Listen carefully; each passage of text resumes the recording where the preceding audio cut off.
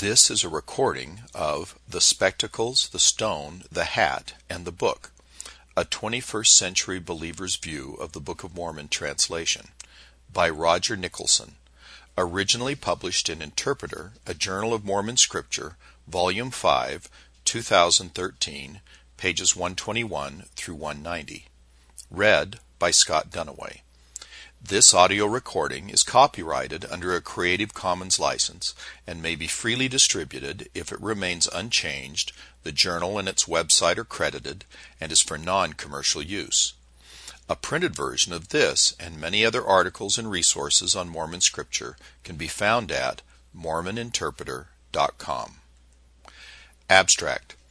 This essay seeks to examine the Book of Mormon translation method from the perspective of a regular, non-scholarly, believing member in the 21st century by taking into account both what is learned in church and what can be learned from historical records that are now easily available.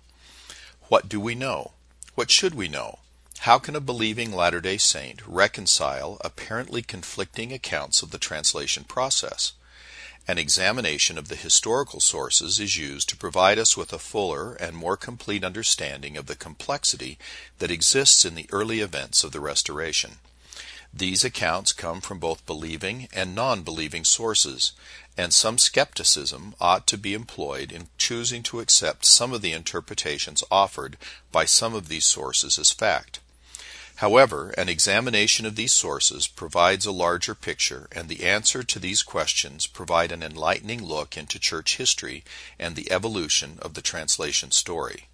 This essay focuses primarily on the methods and instruments used in the translation process and how a faithful Latter-day Saint might view these as further evidence of the truthfulness of the restored gospel. In his 1916 book, The Birth of Mormonism, John Quincy Adams provided this rather colorful description of the Book of Mormon translation method. Quote, "The process of translating the Reformed Egyptian plates was similar though peculiar. It was all done with the Urim and Thummim spectacles, but it was instant death for anyone but Joe to use them. Even when he put them on, the light became so dazzling that he was obliged to look through his hat. Moreover, when so engaged, no profane eyes were allowed to see him or the hat. Alone, behind a blanket stretched across the room, Joe looked into his hat and read the mystic words." End quote. Any Latter-day Saint will immediately be able to sort the familiar from the unfamiliar elements of this story. We see the Urim and Thummim and the blanket shielding the translator from others in the room. But what is all this talk about a hat?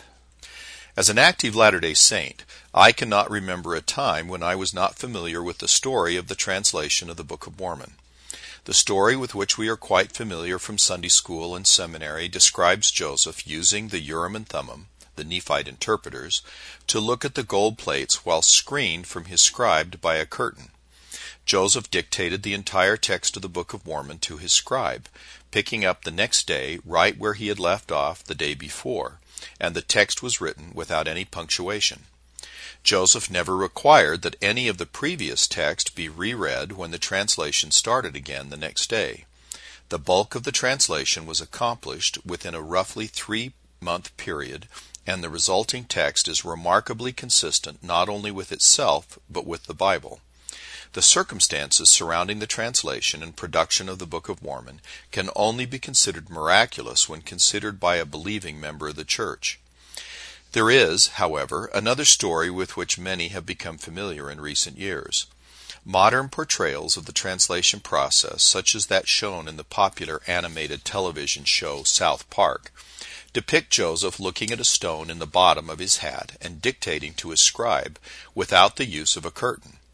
The popular online encyclopedia, Wikipedia, displays a, quote, 21st century artistic representation of Joseph Smith translating the gold plates by examining a seer stone in his hat, end quote. A Google search of, quote, Book of Mormon translation, end quote, or, quote, seer stone Joseph Smith, end quote, produces a large number of such images, many of them hosted by websites that are critical of the church's truth claims.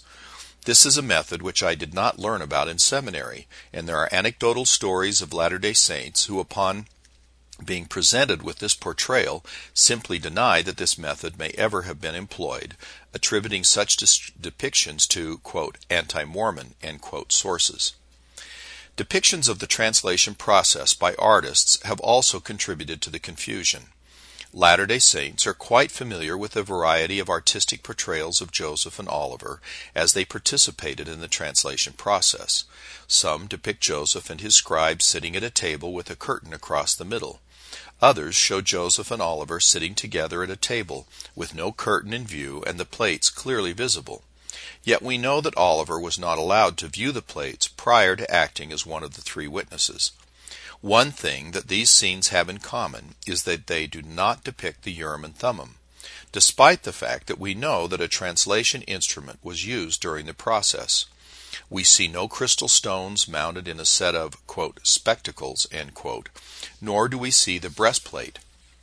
We certainly never see Joseph gazing into the bottom of his hat while dictating. The 21st century has given us access to a wealth of historical sources that were simply unavailable to the average Latter-day Saint in previous decades. Now one must ask the question, which of these portrayals is correct? In searching for an answer, we start with a modern church manual in order to provide us with our first clue. The following description of the translation process appears in the 2003 Church History in the Fullness of Times Student Manual, hereafter referred to as the Student Manual. Quote, little is known about the actual process of translating the record, primarily because those who knew the most about the translation, Joseph Smith and Oliver Cowdery, said the least about it. Moreover, Martin Harris, David Whitmer, and Emma Smith, who assisted Joseph, left no contemporary descriptions. The sketchy accounts they recorded much later in life were often contradictory. End quote. It makes perfect sense that those who were directly involved in or observed the translation would have the most accurate information. What, then, did these witnesses say that appears to have been contradictory? Were there other witnesses that can shed light on these events? What did outside sources have to say about the translation process? As Latter-day Saint researcher Brant Gardner summarizes it, quote, what stories shall we believe? What stories of the translation could we or should we tell? Which stories are true? For this last question, I would suggest that they are all true.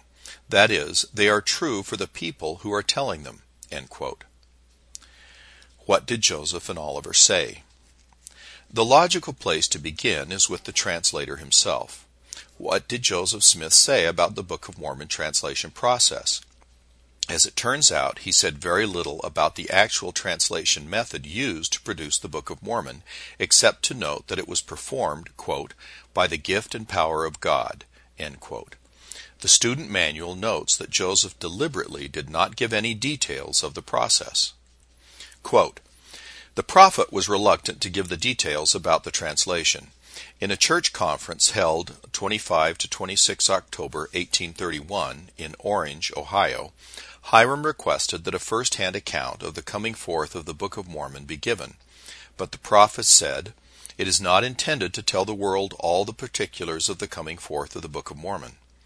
Joseph explained in an open letter to a newspaper editor in 1833 the heart of the matter, but he gave few particulars, stating that the Book of Mormon was found through the ministration of an holy angel and translated into our own language by the gift and power of God. His explanation is consistent with the Doctrine and Covenants, which says that he was granted power to translate through the mercy of God, by the power of God, the Book of Mormon. Doctrine and Covenants, section 1, verse 29. And that the Lord gave him power from on high by the means which were before prepared to translate the Book of Mormon. Doctrine and Covenants, section 20, verse 8. End quote. Joseph very consistently told people who asked that he had translated by the gift and power of God. He did not wish to focus on the method, but rather the result. Since Joseph chose not to provide details, we must examine what other witnesses to the translation said in order to get a more accurate picture of the methods employed. Oliver Cowdery was the next witness closest to the translation, since he acted as scribe for the majority of it. Some of Oliver's descriptions of the translation are very much consistent with the story that we are already familiar with. However, Oliver's comments deserve a more detailed review. We will revisit Oliver's comments in more detail later. What did Martin Harris, David Whitmer, and Emma Smith say?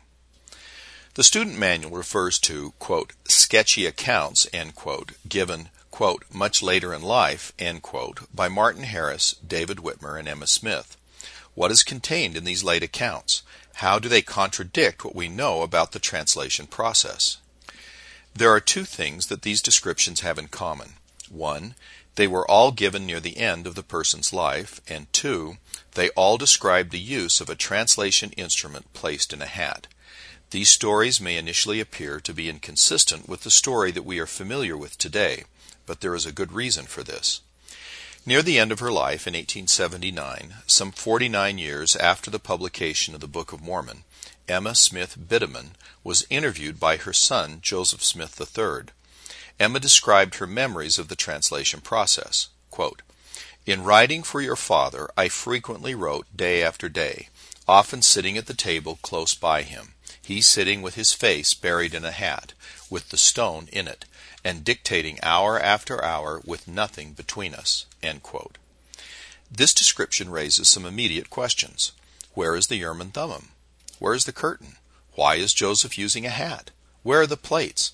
It is very easy to see that Emma's description appears to contradict the account that we learn in Sunday school. David Whitmer's description of the translation process also were given near the end of his life, with two notable descriptions given in 1885 and 1887, over 55 years after the publication of the Book of Mormon.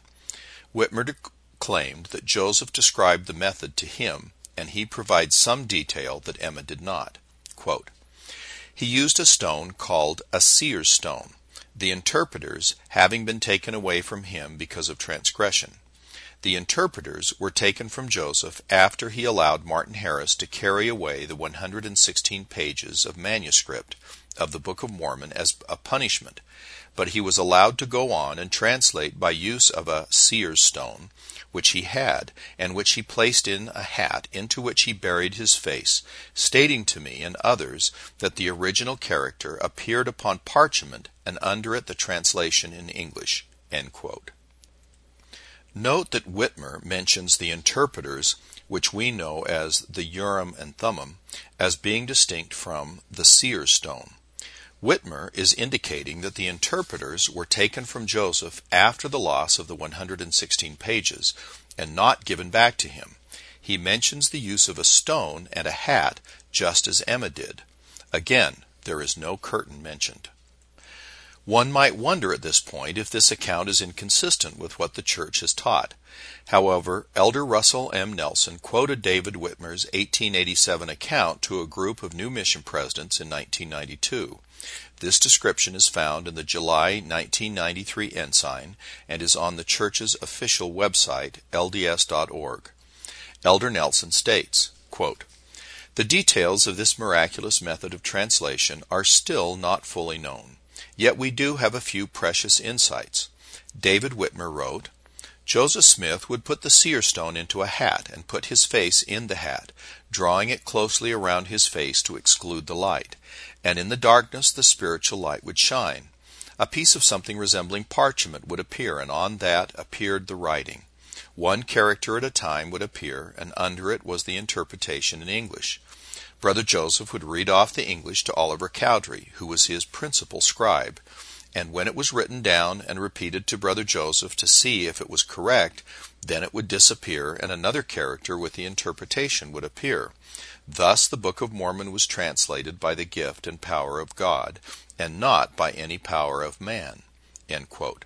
David Whitmer, An Address to All Believers in Christ, Richmond, Missouri, 1887, page 12. It is clear that Elder Nelson is quite aware of the stone and the hat. As it turns out, This is not a unique mention of these items within church publications. A search on LDS.org for the term, quote, seer stone translation, end quote, produces the following description from the September 1974 issue of the church's official children's magazine, The Friend. Quote, to help him with the translation, Joseph found with the gold plates a curious instrument which the ancients called Urim and Thummim, which consisted of two transparent stones set in a rim of a bowl fastened to a breastplate. Joseph also used an egg-shaped brown rock for translating, called a seer stone. End quote. It is apparent that not only are the descriptions of Emma Smith and David Whitmer different than the process that we are familiar with, but that the Church has periodically made mention of some of this information. Next, we examine what Martin Harris had to say. Martin was quite closely involved with the early translation process, since he acted as Joseph's scribe for the first 116 pages of manuscript. As indicated by the student manual, near the end of his life, Martin Harris also provided a description of the translation process. Martin granted an interview to Joel Tiffany in 1859, in which he described the translation instrument that we commonly know as the Urim and Thummim. Quote, the two stones set in a bow of silver were 2 inches in diameter, perfectly round, and about 5/8 of an inch thick at the center, but not so thick at the edges where they came into the bow. They were joined by a round bar of silver about 3/8 of an inch in diameter and about 4 inches long, which, with the two stones, would make 8 inches. The stones were white, like polished marble, with a few gray streaks. I never dared look into them by placing them in the hat, because Moses said that no man could see God and live, and we could see anything we wished by looking into them, and I could not keep the desire to see God out of my mind. And besides, we had a command to let no man look into them, except by the command of God, lest he should look aught and perish. End quote. This description is quite interesting, because Harris describes placing the Nephite interpreters in the hat, rather than a stone. Indeed, Martin's account of placing the Nephite interpreters in the hat even appears to contradict David's and Emma's account of Joseph using his own seer stone. Furthermore, all three accounts do not appear to be consistent with the story that we are familiar with of Joseph using the Urim and Thummim, sitting behind a curtain and looking at the plates while dictating to Oliver Cowdery.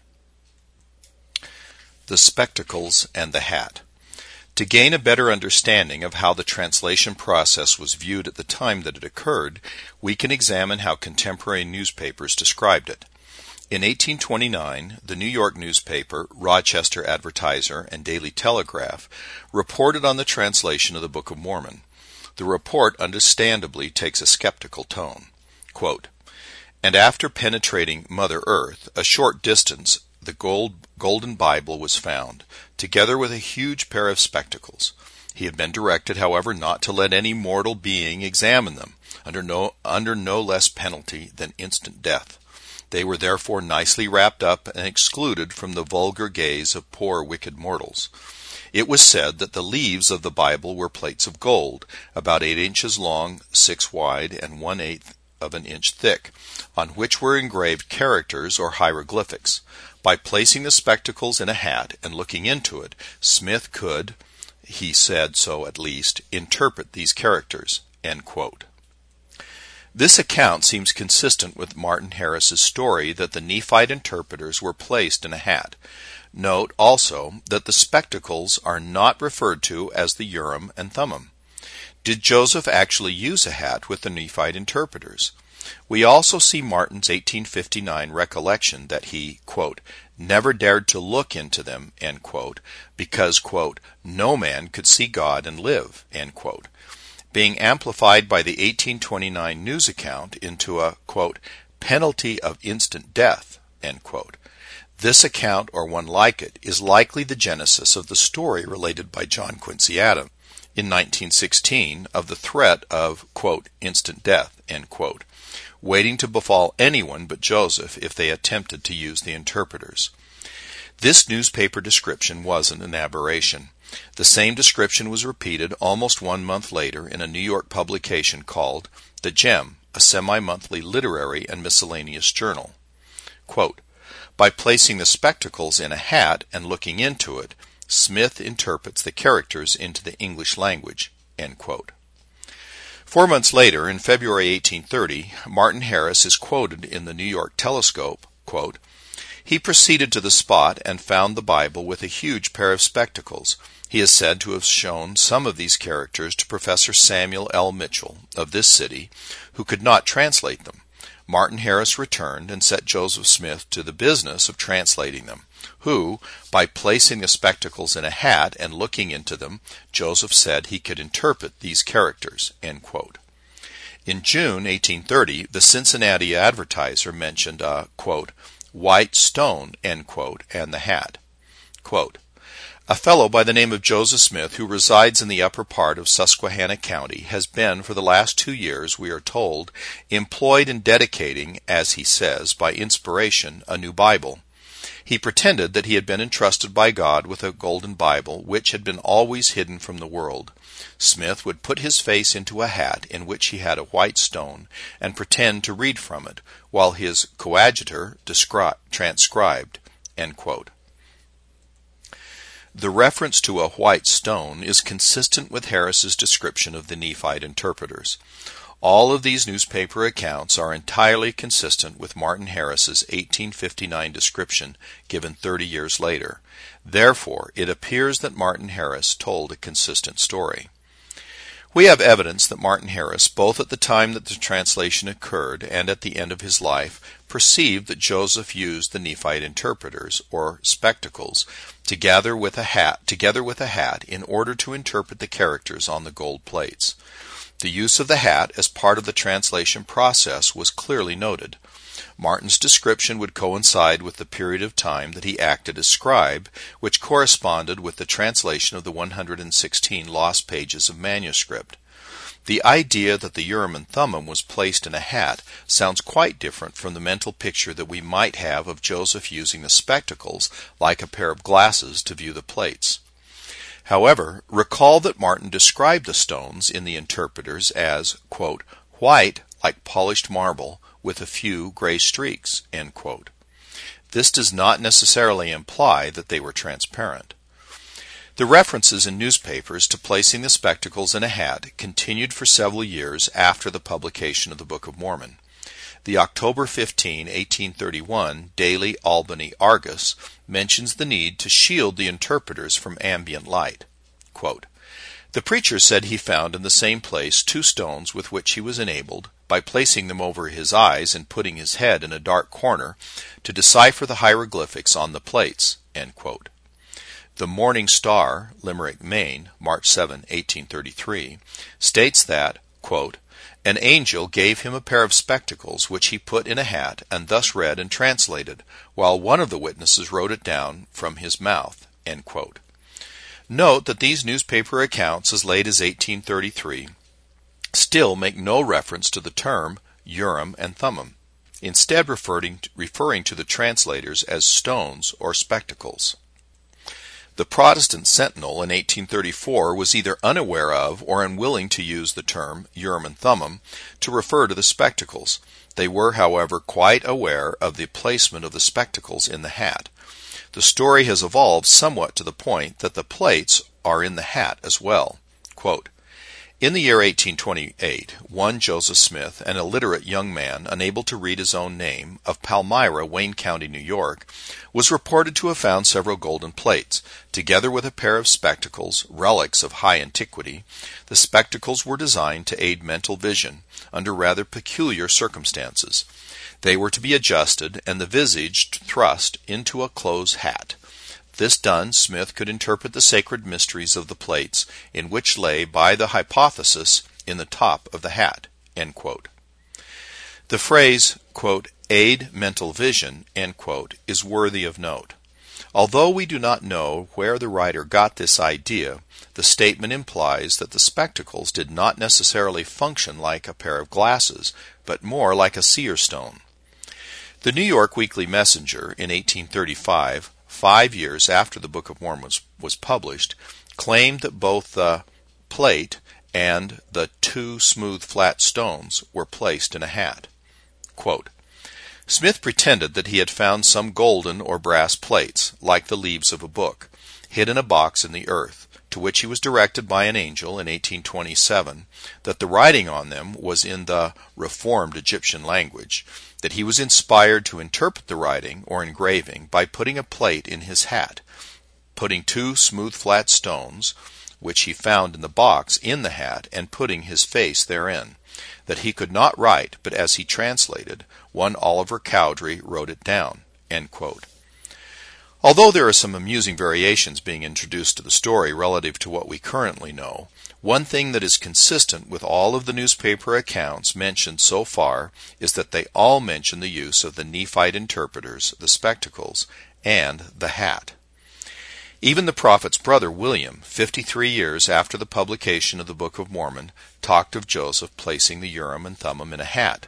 Quote, "He translated them by means of the Urim and Thummim, which he obtained with the plates and the power of God.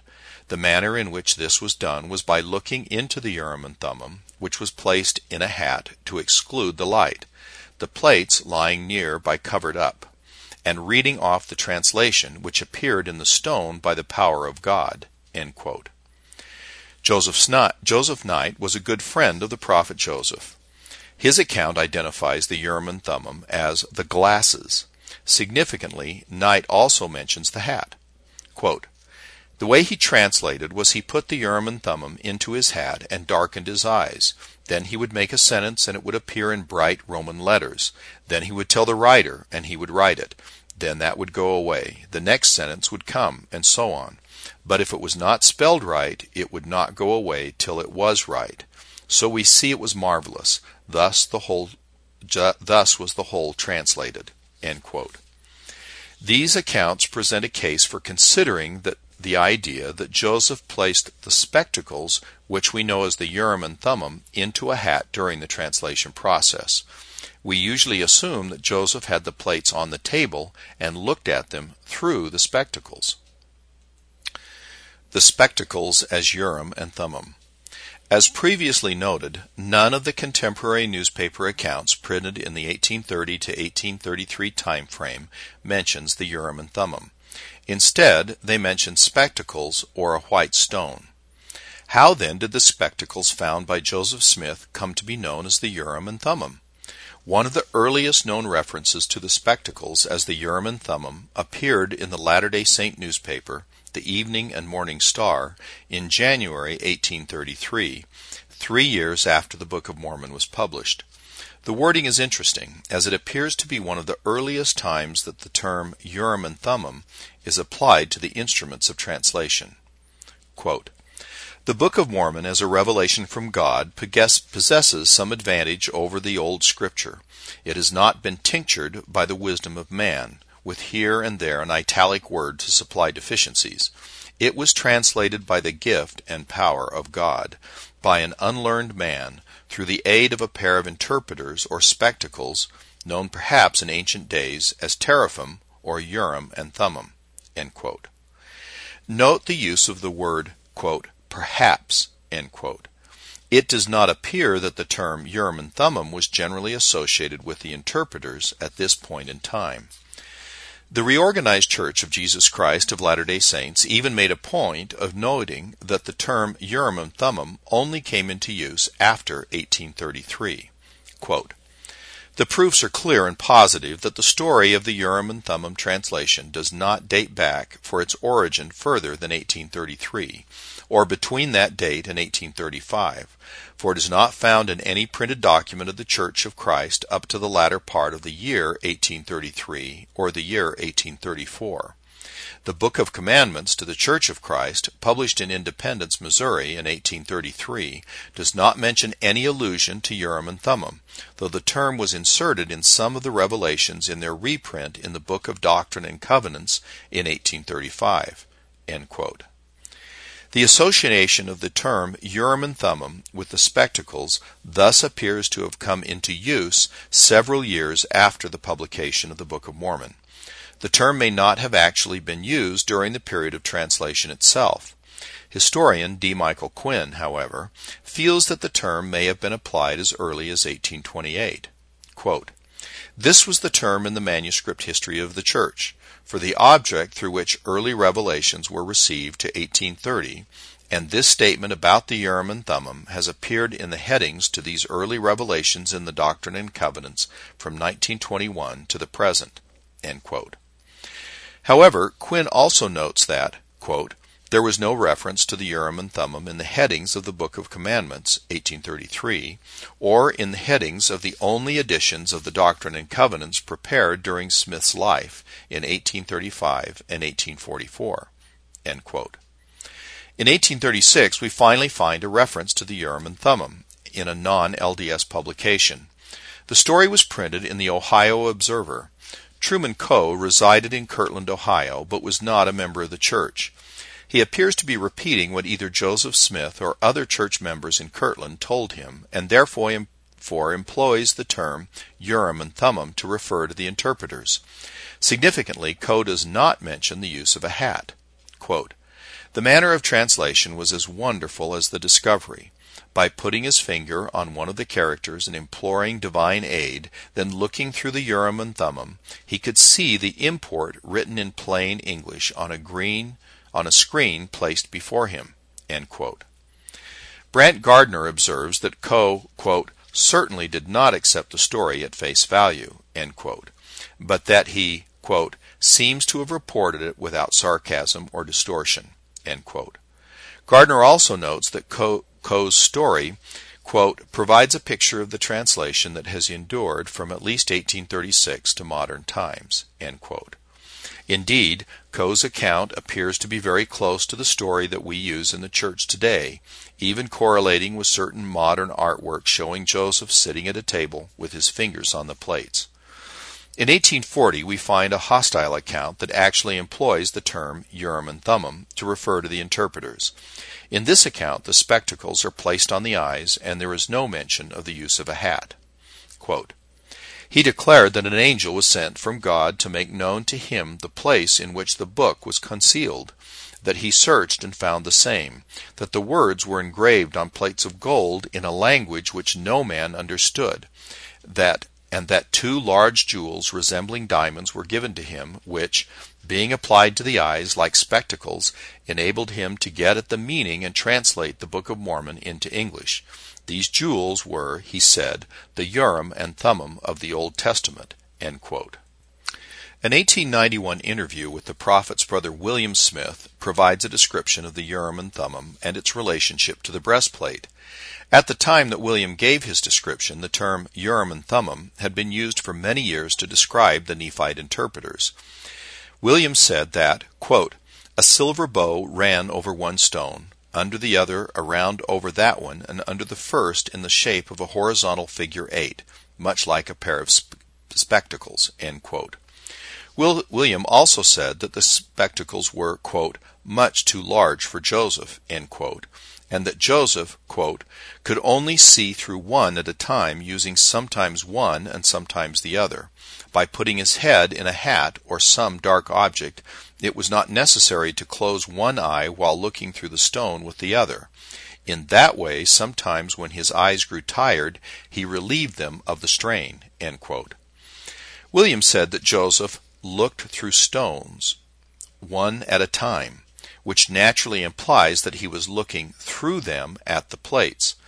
Yet the placement of his head in a hat or some dark object seems to negate the idea that the plates were located on the other side of the stone.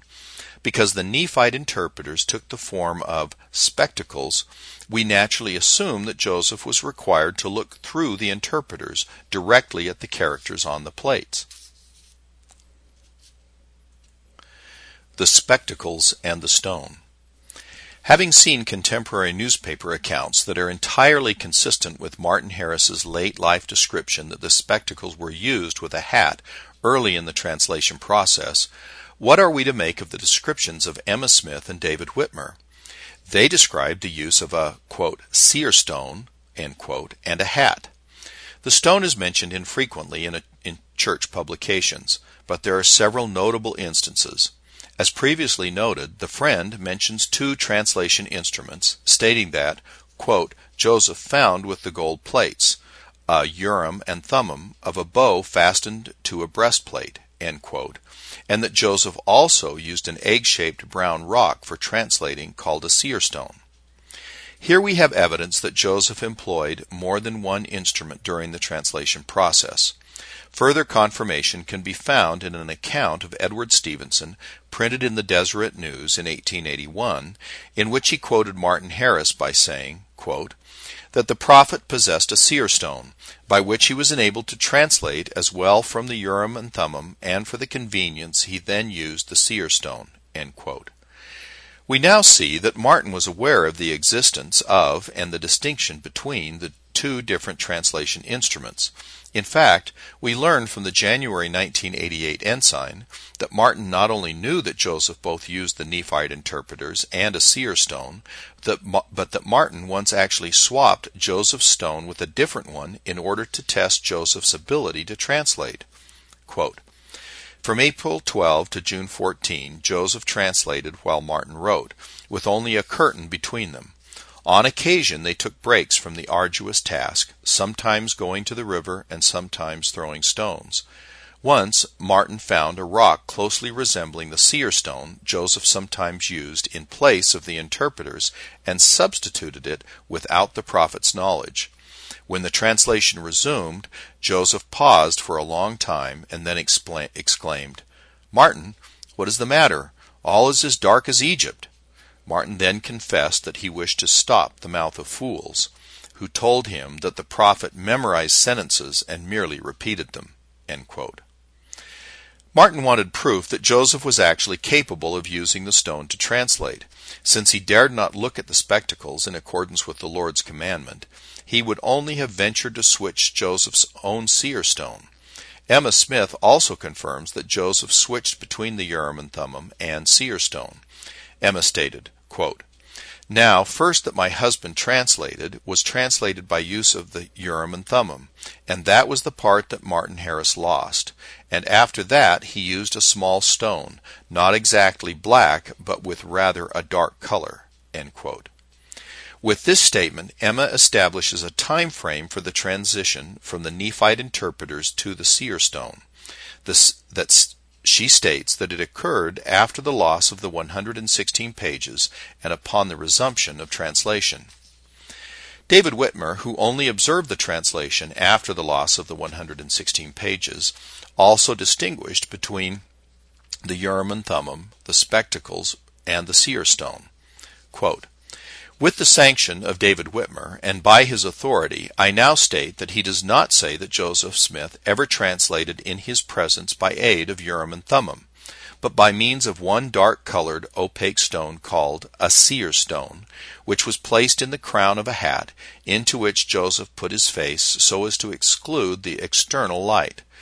Then a spiritual light would shine forth, and parchment would appear before Joseph, upon which was a line of characters from the plates, and under it the translation in English, at least so Joseph said." End quote. Another Whitmer interview notes that while Joseph was not allowed by the Lord to display the Urim and Thummim, he was able to show others his seer stone. Quote, "That Joseph had another stone called seer's stone and peepstone is quite certain. This stone was frequently exhibited to different ones and helped to assuage their awful curiosity. But the Urim and Thummim never, unless possibly to Oliver Cowdery. Elder David Whitmer's idea was that the translation was made by the seer's stone, as he calls it, not the interpreters, and Emma Smith's Bideman statement accords with Whitmer as published in Herald some years since. The only discrepancy between the statements of the witnesses is that relating to the detail of the translation, and, as shown above, David and Emma, in the nature of things, did not know just how the Urim and Thummim were used, as they had never seen them. The reader will please bear in mind that no one was allowed to see either the plates or the Urim and Thummim, except as God commanded. The 8 witnesses were allowed to see the plates and handle them as shown above, none else." End quote. In 1886, David Whitmer indicates that Joseph used his own seer stone to translate all of our current Book of Mormon text. In this interview, Whitmer states that the spectacles were never returned after the loss of the 116 pages, and that a seer stone was presented to Joseph Smith for the purpose of continuing the translation. Quote, "By fervent prayer and by otherwise humbling himself, the prophet, however, again found favor, and was presented with a strange oval-shaped, chocolate-colored stone about the size of an egg, only more flat, which it was promised should serve the same purpose as the missing Urim and Thummim. The latter was a pair of transparent stones set in a bow-shaped frame, and very much resembled a pair of spectacles. With this stone, all the present Book of Mormon was translated." End quote. However, Whitmer's assertion that Joseph was presented with a stone is most likely not correct, since Joseph already possessed at least one seer stone prior to receiving the Nephite interpreters. One could speculate that the angel took Joseph's stone away at the same time that he took the plates and the Nephite interpreters, and then returned it to him after consecrating it for the purpose of translation. There is, however, no evidence to confirm that this is the case, other than the fact that Joseph was allowed to use the stone for this purpose. Not only did Joseph possess a seer stone prior to receiving the Nephite interpreters, he was already quite familiar with the manner of its use. Matthew B. Brown notes that, quote, "Joseph Smith reportedly said in 1826, while under examination in a court of law, that when he first obtained his personal seer stone, he placed it in his hat, and discovered that time, place, and distance were annihilated, that all intervening obstacles were removed, and that he possessed one of the attributes of deity, an all-seeing eye." End quote. Brown goes on to note that Brigham Young confirmed this view. Quote, "When Joseph had a revelation, he had, as it were, the eyes of the Lord. He saw as the Lord sees." End quote. In fact, upon receiving the Nephite interpreters, Joseph viewed them as a more powerful version of the stone that he already possessed. Joseph Knight recalled that Joseph appeared to be more excited about receiving the glasses than the gold plates themselves. After Joseph returned from retrieving the plates, Joseph Knight recalled, quote, "After breakfast, Joseph called me into the other room, and he set his foot on the bed and leaned his head on his hand and says, 'Well, I am disappointed.' 'Well,' say I am sorry.' 'Well,' says he, 'I am greatly disappointed. It is 10 times better than I expected.' Then he went on to tell the length and width and thickness of the plates, and said he, they appear to be gold, but he seemed to think more of the glasses or the Urim and Thummim than he did the plates, for says he, 'I can see anything. They are marvelous. Now they are written in characters, and I want them translated.'" End quote. The idea that the Nephite interpreters were a more powerful version of Joseph's seer stone is interesting, since it implies that there was something special about the stones themselves. It is more likely, however, that it was Joseph's own perception that the stones were superior, because these stones had been consecrated by God for the purpose of seeing things. However, the idea that the Nephite interpreters were superior to a common seer stone was accepted by 20th century apostle and church historian Joseph Fielding Smith. In response to accounts that indicated that Joseph may have used his own seer stone during the translation of the Book of Mormon, Elder Smith flatly stated that he did not believe this to be true, since the stone was inferior to the Nephite interpreters. In Doctrines of Salvation, published in 1956, Smith states that he considers such accounts hearsay. Quote, "While the statement has been made by some writers that the prophet Joseph Smith used a seer stone part of the time in his translating of the record, and information points to the fact that he did have in his possession such a stone, yet there is no authentic statement in the history of the church which states that the use of such a stone was made in that translation. The information is all hearsay, and personally I do not believe that this stone was used for this purpose. The reason I give for this conclusion is found in the statement of the Lord to the brother of Jared, as recorded in Ether chapter 3, verses 22 to 24. These stones, the Urim and Thummim, which were given to the brother of Jared, were preserved for this very purpose of translating the record, both of the Jaredites and the Nephites. Then again, the prophet was impressed by Moroni with the fact that these stones were given for that very purpose. It hardly seems reasonable to suppose that the prophet would substitute something evidently inferior under these circumstances. It may have been so, but it is so easy for a story of this kind to be circulated due to the fact that the prophet did possess a seer stone, which he may have used for some other purposes." End quote. We have now established that there are multiple accounts from witnesses and church sources confirming that Joseph switched from the spectacles or Nephite interpreters to a stone during the Book of Mormon translation process. The next question is, why did Joseph switch between translating instruments? Was it simply for convenience, as Martin Harris indicated? One possible explanation is that the size of the interpreters may have been a hindrance to their use. William Smith described the Nephite interpreters as, quote, "much too large for Joseph, and he could only see through one at a time, using sometimes one and sometimes the other." End quote. Charles Anton, who had to have obtained his information from Martin Harris, provided additional detail when he wrote that, quote, "these spectacles were so large that if a person attempted to look through them, his two eyes would have to be turned towards one of the glasses merely, the spectacles in question being altogether too large for the breadth of the human face." End quote.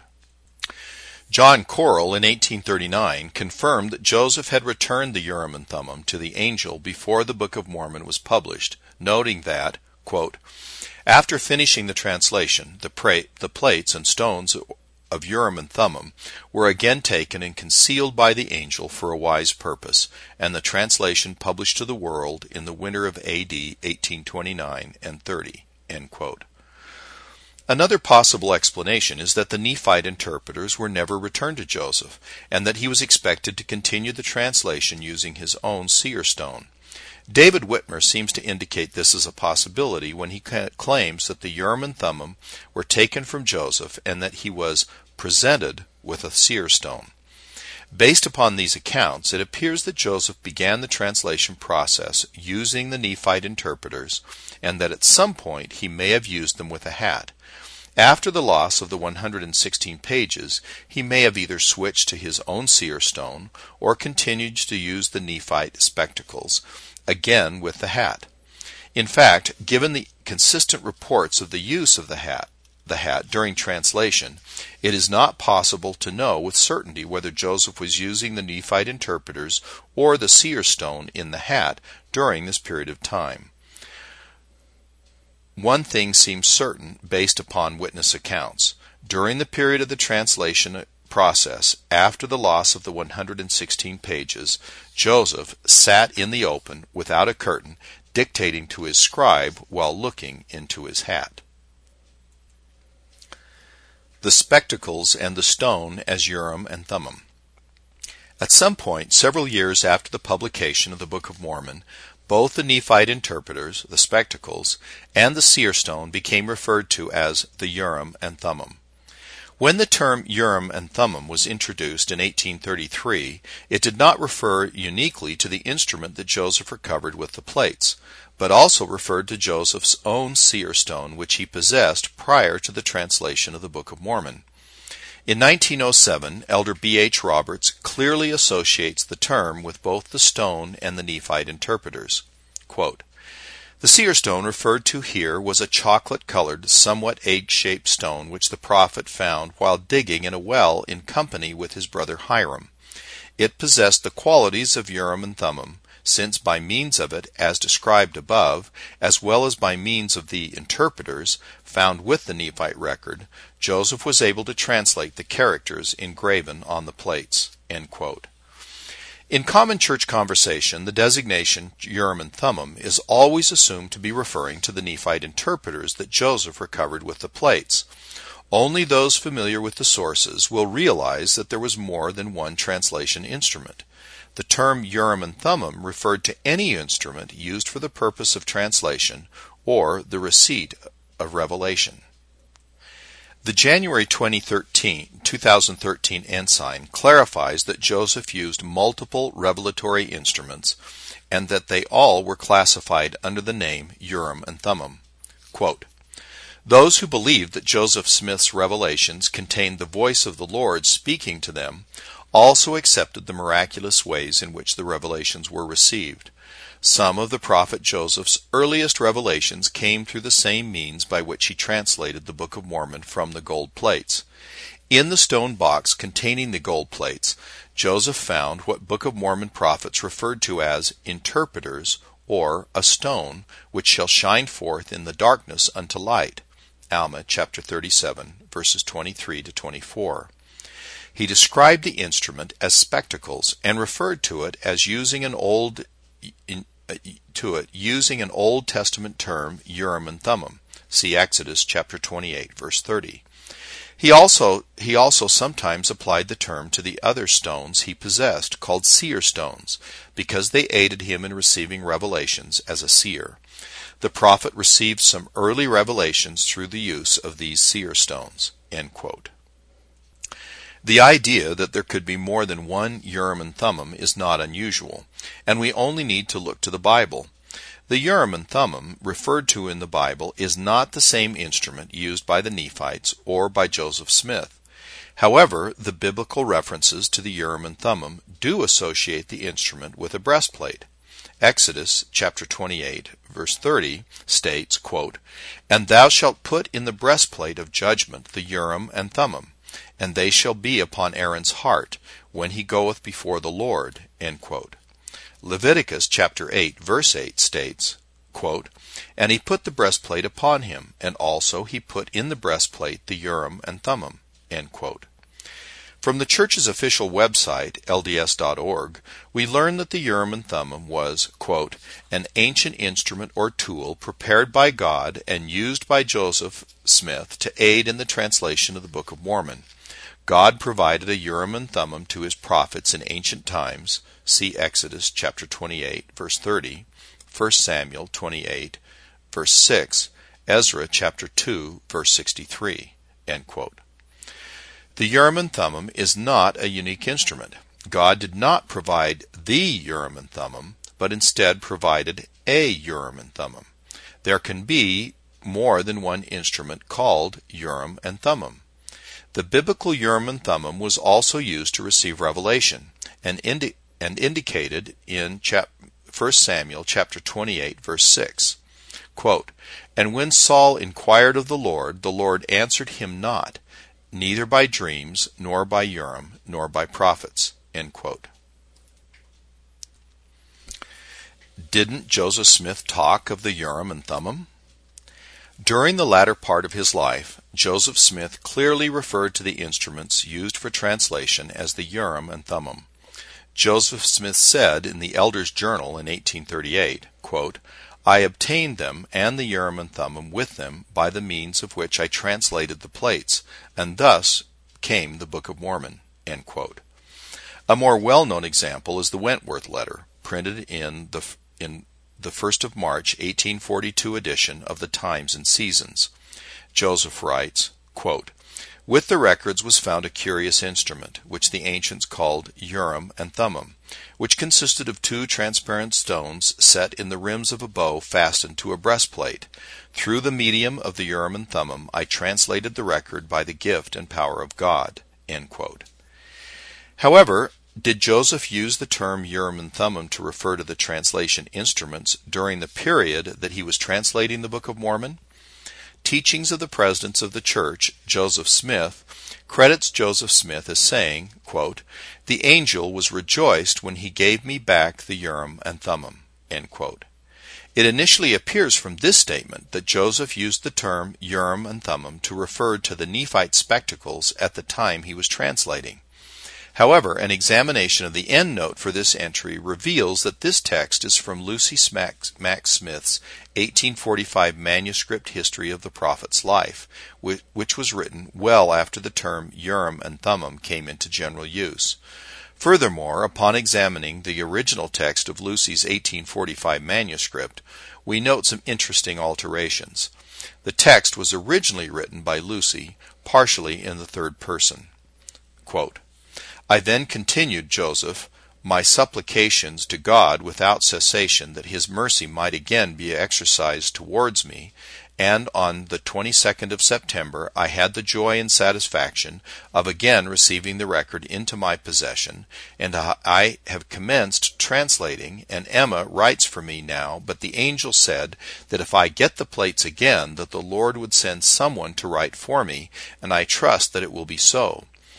He also said that the angel seemed rejoiced when he gave him back the plates, and said that he was pleased with his faithfulness and humility. Also that the Lord was pleased with him, and loved him for his penitence and diligence in prayer, in which he had performed his duty so well as to receive the record, and he was able to enter upon the work of translation again." End quote. After strikeouts and word replacements, the complete text reads as if it were written by Joseph himself, with all references to the plates and the record now replaced with the Urim and Thummim. Quote, "I continued," said Joseph, "my supplications to God without cessation, that his mercy might again be exercised towards me, and on the 22nd of September I had the joy and satisfaction of again receiving the Urim and Thummim into my possession, and I have commenced translating, and Emma writes for me now, but the angel said that the Lord would send someone to write for me, and I trust that it will be so. He also said that he was rejoiced when he gave me back the Urim and Thummim, and that God was pleased with my faithfulness and humility, and loved me for my penitence and diligence in prayer, in the which I had performed his duty so well as to receive the Urim and Thummim, and was able to enter upon the work of translation again." End quote. Since Lucy is the one who originally wrote the text of Joseph's statement, we have established that this reference to the Urim and Thummim as a late second-hand statement. The use of the term to refer to the translation instruments is unsurprising, but its use as a replacement for the references to the plates is unusual. By the time Lucy's history was published in 1853, there was no indication that these Urim and Thummim references originally referred to the plates, and it now appeared that Joseph Smith himself had spoken these words. Quote, "After the angel left me," said he, "I continued my supplications to God without cessation, and on the 22nd of September I had the joy and satisfaction of again receiving the Urim and Thummim, with which I have again commenced translating, and Emma writes for me, but the angel said that the Lord would send me a scribe, and I trust his promise will be verified. The angel seemed pleased with me when he gave me back the Urim and Thummim, and he told me that the Lord loved me for my faithfulness and humility." End quote. It was common practice in the 19th century to rewrite historical third-person accounts as first-person accounts. Such was also the case with History of the Church. Oliver Cowdery and the Urim and Thummim. Oliver Cowdery, as Joseph's scribe during the period of translation that produced the text of the Book of Mormon that we have today, is arguably the best witness of the method used. Some of Oliver's accounts of the translation process refer to the Urim and Thummim and the Nephite interpreters.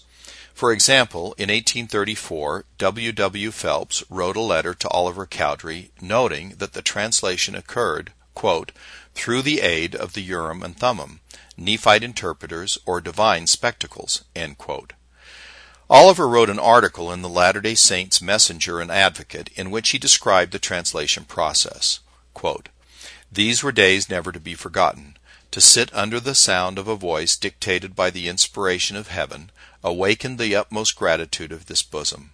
Day after day I continued, uninterrupted, to write from his mouth as he translated the Urim and Thummim, or, as the Nephites would have said, interpreters, the history or record called the Book of Mormon." End quote. The Messenger and Advocate was a church newspaper, and its audience was primarily members of the church. It is clear that by 1834, Urim and Thummim was the accepted name within the church for the instruments used during the translation. There is no distinction being made between Nephite interpreters and seer stone. After Oliver left the church, he continued to hold to his testimony of the Book of Mormon, although he no longer believed that Joseph Smith was inspired to lead the church.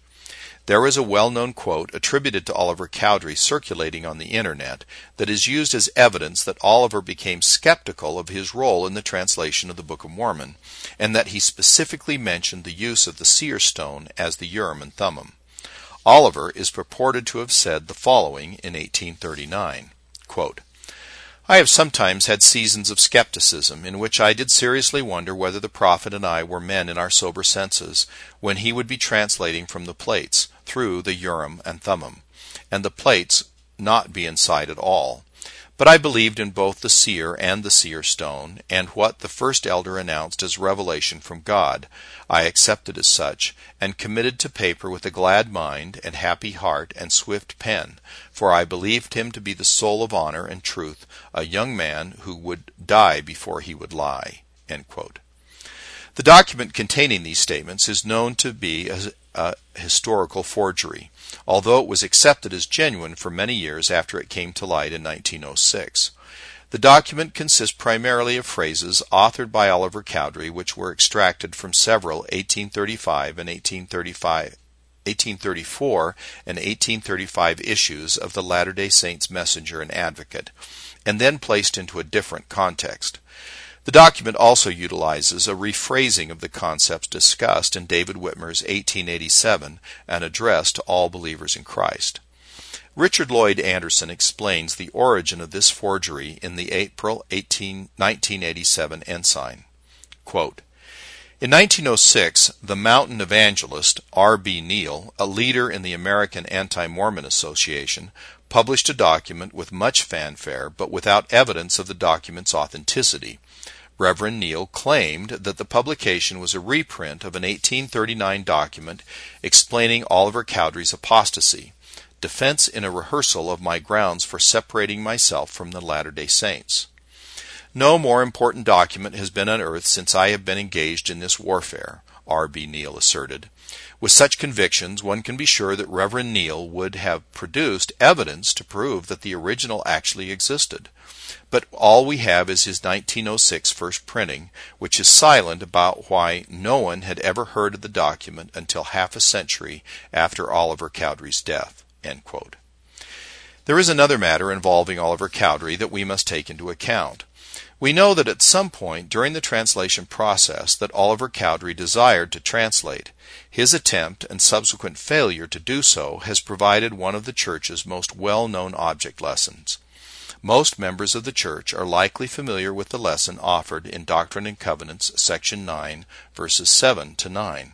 Quote, Behold, you have not understood. You have supposed that I would give it unto you when you took no thought save it was to ask me. But behold, I say unto you that you must study it out in your mind. Then you must ask me if it be right. And if it is right, I will cause that your bosom shall burn within you. Therefore you shall feel that it is right. But if it be not right, you shall have no such feelings. But you shall have a stupor of thought that shall cause you to forget the thing which is wrong. Therefore you cannot write that which is sacred, save it be given you from me. End quote. The lesson taught is a very powerful one, and defines for Latter-day Saints the manner in which we can receive personal revelation. Elder Richard G. Scott discussed this in the April 2007 General Conference. Quote, Some misunderstandings about prayer can be clarified by realizing that the Scriptures define principles for effective prayer, but they do not assure when a response will be given. Actually, he will reply in one of three ways. First, you can feel the peace, comfort, and assurance that confirm that your decision is right. Or second, you can sense that unsettled feeling, the stupor of thought, indicating that your choice is wrong. Or third, and this is the difficult one, you can feel no response. End quote.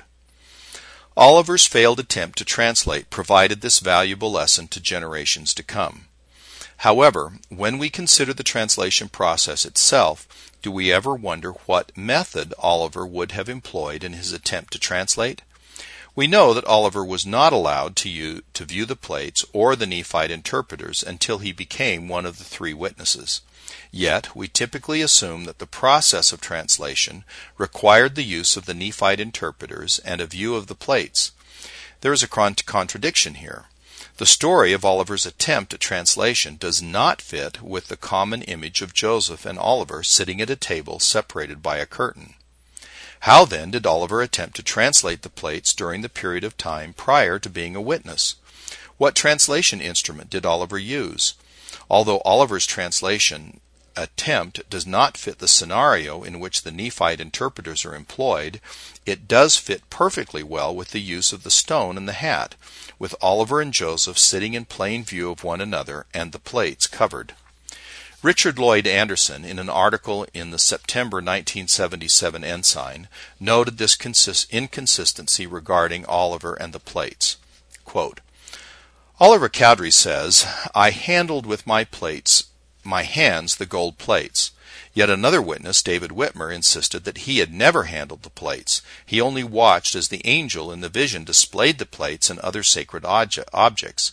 Since Whitmer and Cowdery were together at this impressive vision, one must infer that Oliver did not handle the plates at that time. Thus, a distinction emerges between the key secretary and his witness brother-in-law. At some time during the translation process, Oliver Cowdery evidently handled the plates. End quote. Anderson's conclusion is that, quote, Oliver Cowdery might well have handled the plates during his translation attempt. End quote.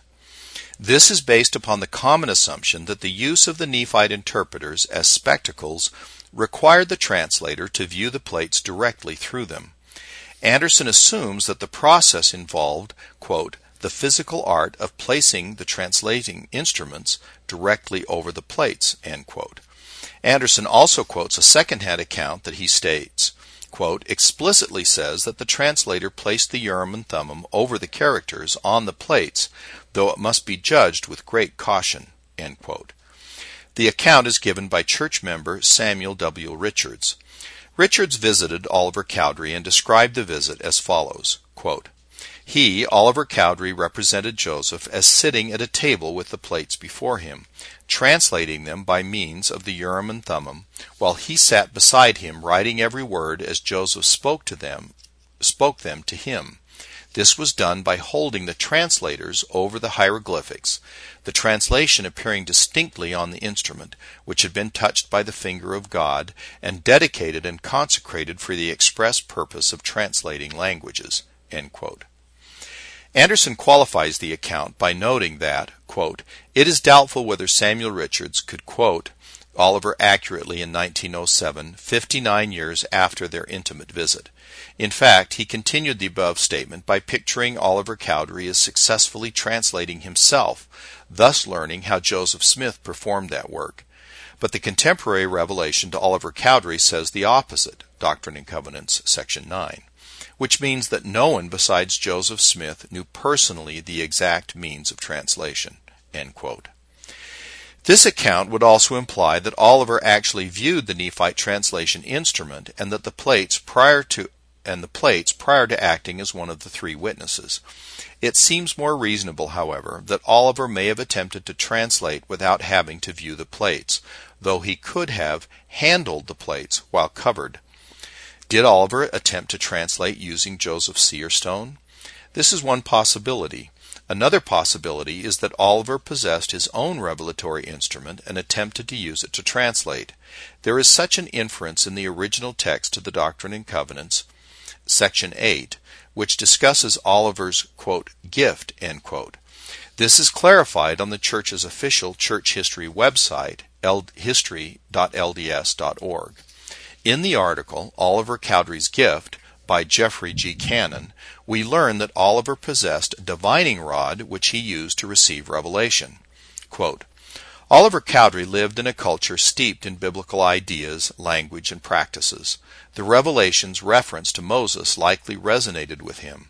The Old Testament account of Moses and his brother Aaron recounted several instances of using rods to manifest God's will.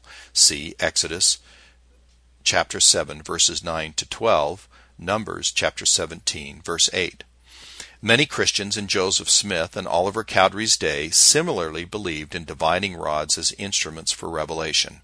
Cowdery was among those who believed in and used a divining rod. End quote. Since Oliver had used his divining rod to receive revelation in the past, it is not unreasonable to assume that Oliver may have attempted to use his own revelatory instrument during his attempt to translate. This would satisfy the requirement that he not view the plates or the Nephite interpreters prior to becoming one of the three witnesses. References to the Urim and Thummim in the Doctrine and Covenants. There are a number of references to the Urim and Thummim in the Doctrine and Covenants. Could any of these be used to determine when the term came into use? The Doctrine and Covenants mentions a number of revelations that were received by Joseph Smith through the Urim and Thummim. Doctrine and Covenants, section 130, which has numerous references, was received in 1843, well after the term was commonly used. Of greater interest are Doctrine and Covenants, section 10 and 17, which were received during the time that translation was in progress.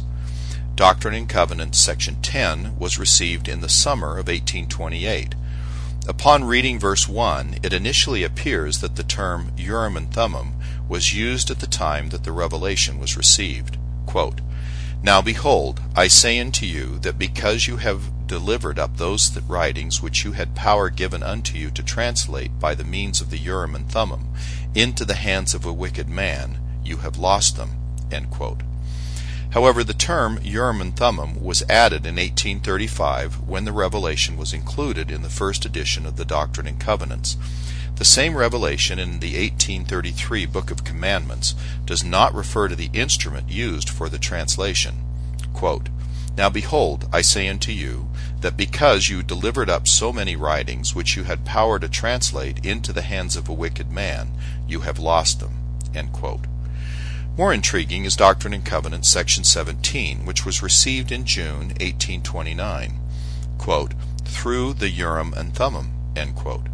Verse 1 informs the three witnesses that, quote, "You shall have a view of the plates, and also of the breastplate, the sword of Laban, the Urim and Thummim, which were given to the brother of Jared upon the mount, when he talked with the Lord face to face, and the miraculous directors which were given to Lehi while in the wilderness on the borders of the Red Sea."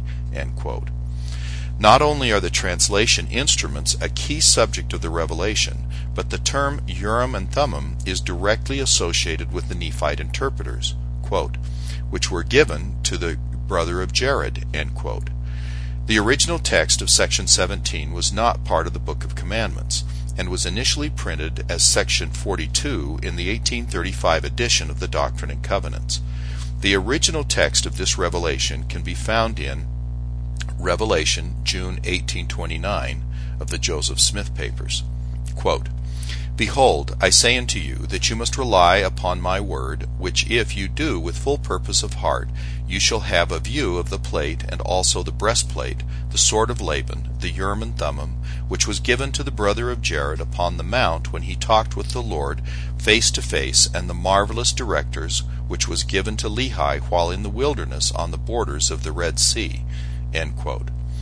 The historical introduction to this section in the Joseph Smith Papers states that, quote, "Revelation Book 2 contains the earliest extant copy of this revelation. Undated, it apparently was copied sometime after 25 November 1835 by scribe Frederick G. Williams. No earlier copy is extant. The 1835 Doctrine and Covenants and later accounts give the date as June 1829."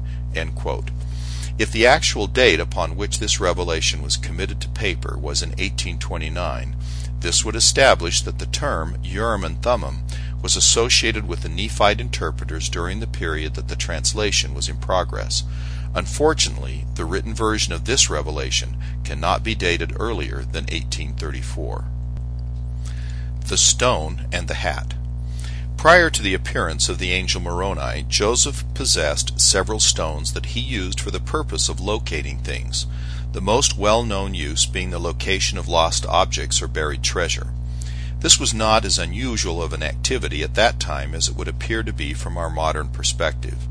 In 1825, the Wayne Sentinel in Palmyra reported that buried treasure had been found, quote, "by the help of a mineral stone, which becomes transparent when placed in a hat, and the light excluded by the face of him who looks into it." End quote. Regarding the Smith family and treasure seeking, Latter-day Saint scholar Richard Bushman notes, quote, "So that once you spread out this process so that Joseph Smith is not a peculiarly weird version of treasure seeking, but that it was widely practiced, suddenly it was no longer a blot on his character or his family's character. It was no more scandalous than, say, gambling, playing poker today. A little bit discredited and slightly morally disreputable, but not really evil. And when it was found that all sorts of treasure seekers were also serious Christians, why not the Smiths too? So instead of being a puzzle or a contradiction, it was just one aspect of the Smith family culture and not really anything to be worried about." End quote. It makes logical sense that the Lord would choose to approach someone who would readily accept the idea that one could see using a stone. Joseph already believed that the stone could be used to see things, and the transition from using the stone to receive information to a means of receiving revelation from God would have been straightforward. Recall that to Joseph, the spectacles that he received from Moroni were simply a more powerful version of the stone that he already possessed. Elder Dallin H. Oaks discussed the treasure-seeking culture of that time, noting that, quote, "it was indulged in by upright and righteous men such as Josiah Stowell, who employed Joseph Smith at $14 a month, in part because of the crushing poverty of the Smith family." End quote. The church's student manual tells us that, quote, "Joseph and his brothers hired out by the day at whatever work was available. Treasure hunting, or money digging as it was often called, was popular in the United States at this time. In October 1825, Josiah Stowell from South Bainbridge, New York, a farmer, lumber mill owner, and deacon in the Presbyterian Church, came to ask Joseph to help him in such a venture." End quote. The prophet's mother, Lucy Mack Smith, noted that, quote, "after laboring for the old gentleman about a month without success, Joseph prevailed upon him to cease his operations." End quote. In March of the next year, several of Stowell's relatives felt that Joseph had been defrauding Stowell and brought charges against him. Joseph was taken before a judge and charged with, quote, "glass-looking." End quote. In fact, the June 1994 Ensign noted Joseph's trial and acquittal for glass-looking as one of the, quote, "highlights in the prophet's life." End quote. Quote, "Highlights in the prophet's life, 20 March 1826. Tried and acquitted on fanciful charge of being a disorderly person, South Bainbridge, Chenango County, New York. New York law defined a disorderly person as, among other things, a vagrant or a seeker of lost goods. The prophet had been accused of both. The first charge was false and was made simply to cause trouble. Joseph's use of a seer stone to see things that others could not see with the naked eye brought the second charge. Those who brought the charges were apparently concerned that Joseph might bilk his employer, Josiah Stowell, out of some money. Mr. Stowell's testimony clearly said this was not so, and that he trusted Joseph Smith." End quote. Brant Gardner clarifies the role that Joseph and his stone played within the community of Palmyra. Quote, "Young Joseph Smith was a member of a specialized sub-community with ties to these very old and very respected practices. Though by the early 1800s they were respected only by a marginalized segment of society, he exhibited a talent parallel to others in similar communities. Even in Palmyra he was not unique. In D. Michael Quinn's words, until the Book of Mormon thrust young Smith into prominence, Palmyra's most notable seer was Sally Chase, who used a greenish-colored stone. William Stafford also had a seer stone, and Joshua Stafford had a peep stone, which looked like white marble and had a hole through the center. Richard Bushman adds Chauncey Hart and an unnamed man in Susquehanna County, both of whom had stones with which they had found lost objects." End quote. The August 1987 Ensign relates how Brigham Young talked of Joseph obtaining his first seer stone, quote, "by digging 15 feet underground after seeing it first in another seer stone." End quote. This occurred while Joseph was digging a well in the company of Willard Chase, who was himself a treasure seeker. Chase's own account of the event noted that, quote, "after digging about 20 feet below the surface of the earth, we discovered a singularly appearing stone, which excited my curiosity. I brought it to the top of the well, and as we were examining it, Joseph put it into his hat, and then his face into the top of his hat." End quote. Joseph ultimately ended up keeping the stone, and it is this stone that he may have used during translation. Chase's statement, made several years after the publication of the Book of Mormon, asserted that he was the rightful owner of the stone, claiming to only have lent it to Joseph. Prior to receiving the plates, Joseph used the stone to see things as a seer. In 1835, Oliver Cowdery described how the angel Moroni revealed the location of the golden plates to Joseph Smith, stating that, quote, "The vision of his mind being opened at the same time, he was permitted to view it critically, and previously being acquainted with the place, he was able to follow the direction of the vision, afterward according to the voice of the angel, and obtained the book." End quote. At the time of Moroni's visit, Joseph was well acquainted with the use of the seer stone to see things.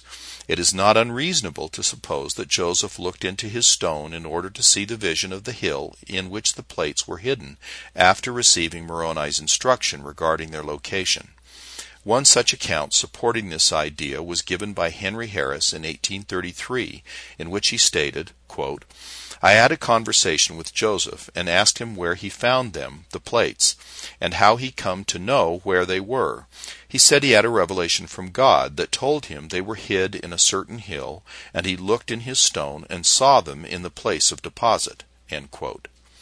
Joseph Knight also recounts that Joseph used the stone to identify his future wife Emma as being the person who should accompany him to retrieve the plates, noting that Joseph, quote, "looked in his glass and found it was Emma Hale, daughter of old Mr. Hale of Pennsylvania, a girl that he had seen before." End quote. The spectacles, the stone, and the curtain. The image of Joseph translating using the stone and in the hat does not match the picture that we typically have in our mind of Joseph looking at the plates through a pair of spectacles while sitting behind a curtain.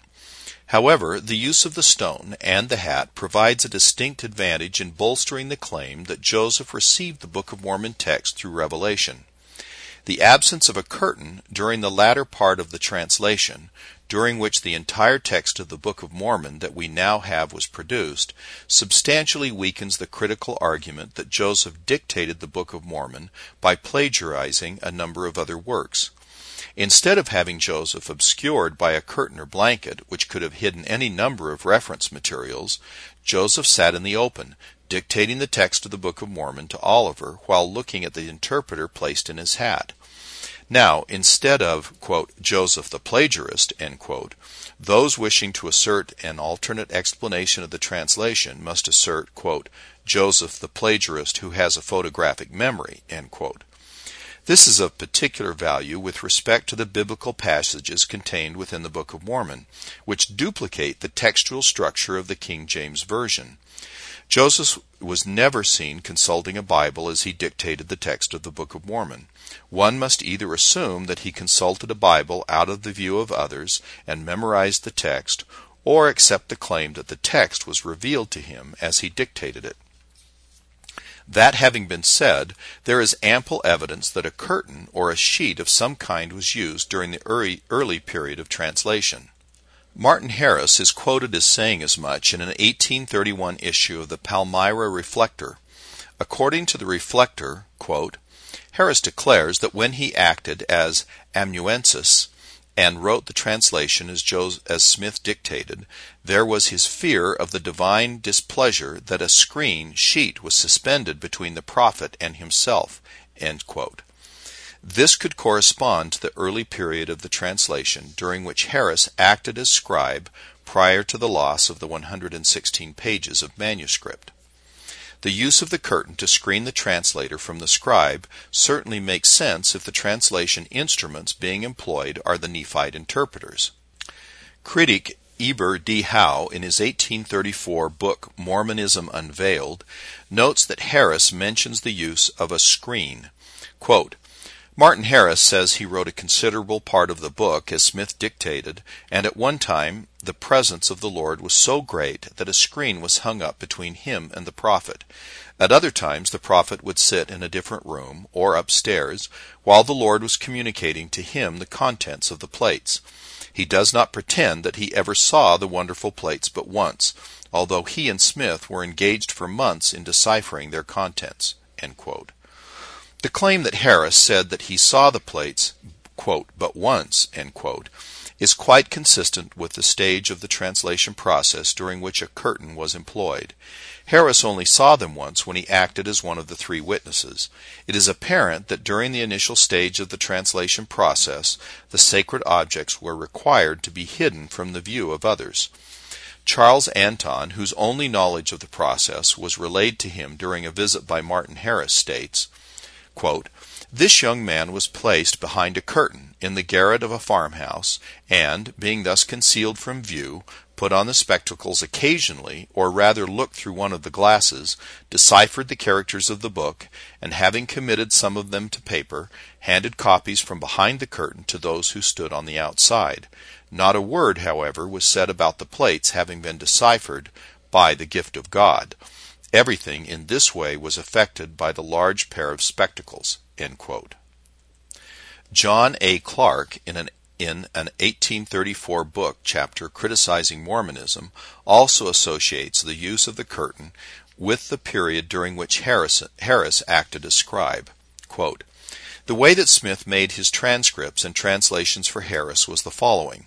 Although in the same room, a thick curtain or blanket was suspended between them, and Smith concealed behind the blanket, pretended to look through his spectacles or transparent stones, and would then write down or repeat what he saw, which, when repeated aloud, was written down by Harris, who sat on the other side of the suspended blanket." End quote. Clark's mention of transcripts would make sense with the use of a curtain, since it is known that Joseph copied characters off the plates and would have needed to shield them from the view at that time. Another hostile account, published 10 years later in 1844, notes that, quote, "The prophet, as he is now called, took care, of course, that neither of them nor anyone else should see the plates, the part of the room he occupied having been partitioned off from where they sat by a blanket." End quote.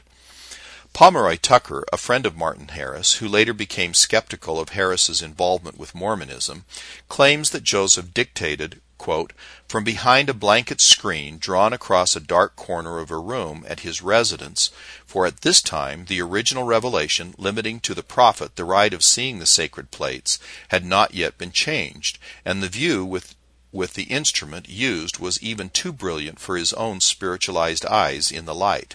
End quote. Since Tucker never observed the process of translation, it is likely that he heard this story from Martin Harris himself. So far, all of the accounts describing the use of a curtain appear to have originated with Martin Harris. However, during an interview for the Chicago Tribune in 1885, Book of Mormon witness David Whitmer also mentioned the use of a curtain, although this particular account contained some obvious inaccuracies. Quote, "Joseph Smith, Jr. also said that he had been commanded to at once begin the translation of the work in the presence of three witnesses. In accordance with this command, Smith, Cowdery, and Whitmer proceeded to the latter's home, accompanied by Smith's wife, and bearing with them the precious plates and spectacles. The house of Senior Whitmer was a primitive and poorly designed structure, but it was deemed the most secure for the carrying out the sacred trust on account of the threats that had been made against Smith by his mercenary neighbors. In order to give privacy to the proceeding, a blanket which served as a portiere was stretched across the family living room to shelter the translators and the plates from the eye of any who might call at the house while the work was in progress. This, Mr. Whitmer states, was the only use made of the blanket, and it was not for the purpose of concealing the plates or the translator from the eyes of the amanuensis. In fact, Smith was at no time concealed from his collaborators, and the translation was performed in the presence of not only the persons mentioned, but of the entire Whitmer household, and several of Smith's relatives besides." End quote. There are several elements of this account that make it appear that the interviewer has mixed various aspects of the translation process. For example, it was not required that Joseph perform the translation in the presence of 3 witnesses. This is obviously a reference to the 3 witnesses. However, it is interesting to note that the interviewer states that Whitmer actually made an effort to specify that a blanket was used only to shield the translation process from others who might stop by. This may indicate that a curtain was used in a different manner in the Whitmer home than it was during Martin Harris's tenure as scribe. Whitmer is then said to describe the actual translation process. Quote, "Each time before resuming the work, all present would kneel in prayer and invoke the divine blessing on the proceeding. After the prayer, Smith would sit on one side of the table, and the amanuensis, in turn, as they became tired, on the other. Those present and not actively engaged in the work seated themselves around the room, and then the work began. After affixing the magical spectacles to his eyes, Smith would take the plates and translate the characters one at a time." End quote.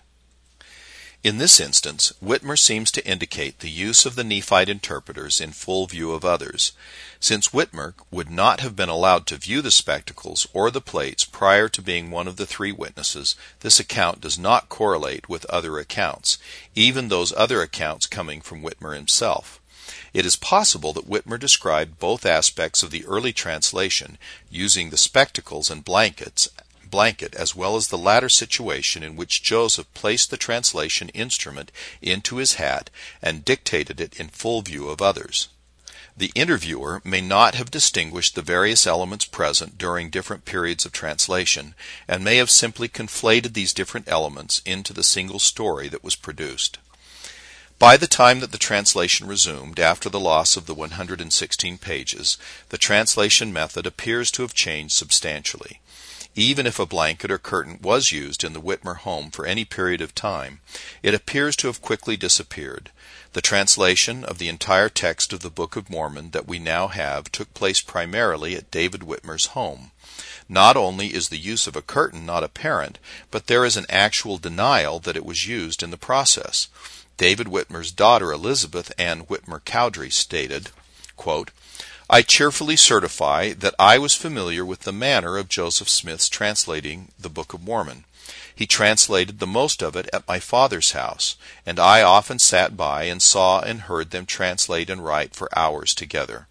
Joseph never had a curtain drawn between him and his scribe while he was translating. He would place the director in his hat, and then place his face in his hat, so as to exclude the light, and then read to his scribe the words as they appeared before him." End quote. Elizabeth asserts that the translation at the Whitmer home was performed using the translation instrument in the hat, thus eliminating any need for a curtain to shield the Nephite interpreters and the plates from view. Even the anomalous account reported to have come from David Whitmer regarding the use of a curtain at his home includes the claim that the translation occurred in the open, where anyone could have observed it. The fact that Elizabeth felt the need to make such a statement at all strongly implies that there was still a story in circulation among the Latter-day Saints that a curtain was used in the translation process. In 1887, David Whitmer, who 2 years earlier in the 1885 Chicago Tribune interview asserted the use of the Nephite interpreters and curtain, now also described the translation method using the stone and the hat. Quote, "I will now give you a description of the manner in which the Book of Mormon was translated. Joseph Smith would put the seer stone into a hat, and put his face in the hat, drawing it closely around his face to exclude the light, and in the darkness the spiritual light would shine. A piece of something resembling parchment would appear, and on that appeared the writing. One character at a time would appear, and under it was the interpretation in English.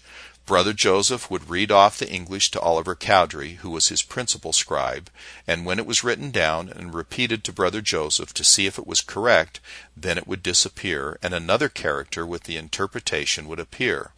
Thus the Book of Mormon was translated by the gift and power of God, and not by any power of man." End quote. What instrument did Joseph use to translate the Book of Mormon? In 1886, David Whitmer indicates that Joseph used his own seer stone to translate all of our current Book of Mormon text. In this interview, Whitmer indicates that the spectacles were never returned after the loss of the 116 pages, and that a seer stone was made available to Joseph Smith for the purpose of continuing the translation. However, there is no way to confirm that this was actually the case. What eventually happened to Joseph's seer stone? According to Whitmer, quote, after the translation of the Book of Mormon was finished early in the spring of 1830, before April 6th, Joseph gave the stone to Oliver Cowdery and told me, as well as the rest, that he was through with it, and he did not use the stone any more. End quote. The stone ultimately made its way to Utah. At one point, the stone was present at the Manti Temple dedication. Wilford Woodruff wrote about this event in his journal. Quote, before leaving, I consecrated upon the altar the seer's stone that Joseph Smith found by revelation some 30 feet under the earth, carried by him through his life. End quote. In 1956, Elder Joseph Fielding Smith commented that, quote, the statement has been made that the Urim and Thummim was on the altar in the Manti Temple when that building was dedicated. The Urim and Thummim, so spoken of, however, was the seer stone, which was in the possession of the prophet Joseph Smith in early days. This seer stone is currently in the possession of the church. End quote. This means that the instrument by which the Book of Mormon may have been all or partially translated is currently still in the possession of the church, as opposed to the, quote, original, end quote, Urim and Thummim, the Nephite interpreters, which were returned to the angel Moroni at some point during or after translation. References to the stone being used during the Book of Mormon translation are not confined to the 19th century.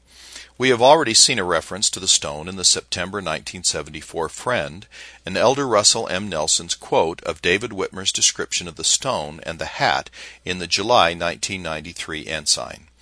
These are not the only instances. Elder Neil A. Maxwell quoted Martin Harris in the January 1997 Ensign, noting that, quote, Martin Harris related of the seer stone, sentences would appear and were read by the prophet and written by Martin. End quote.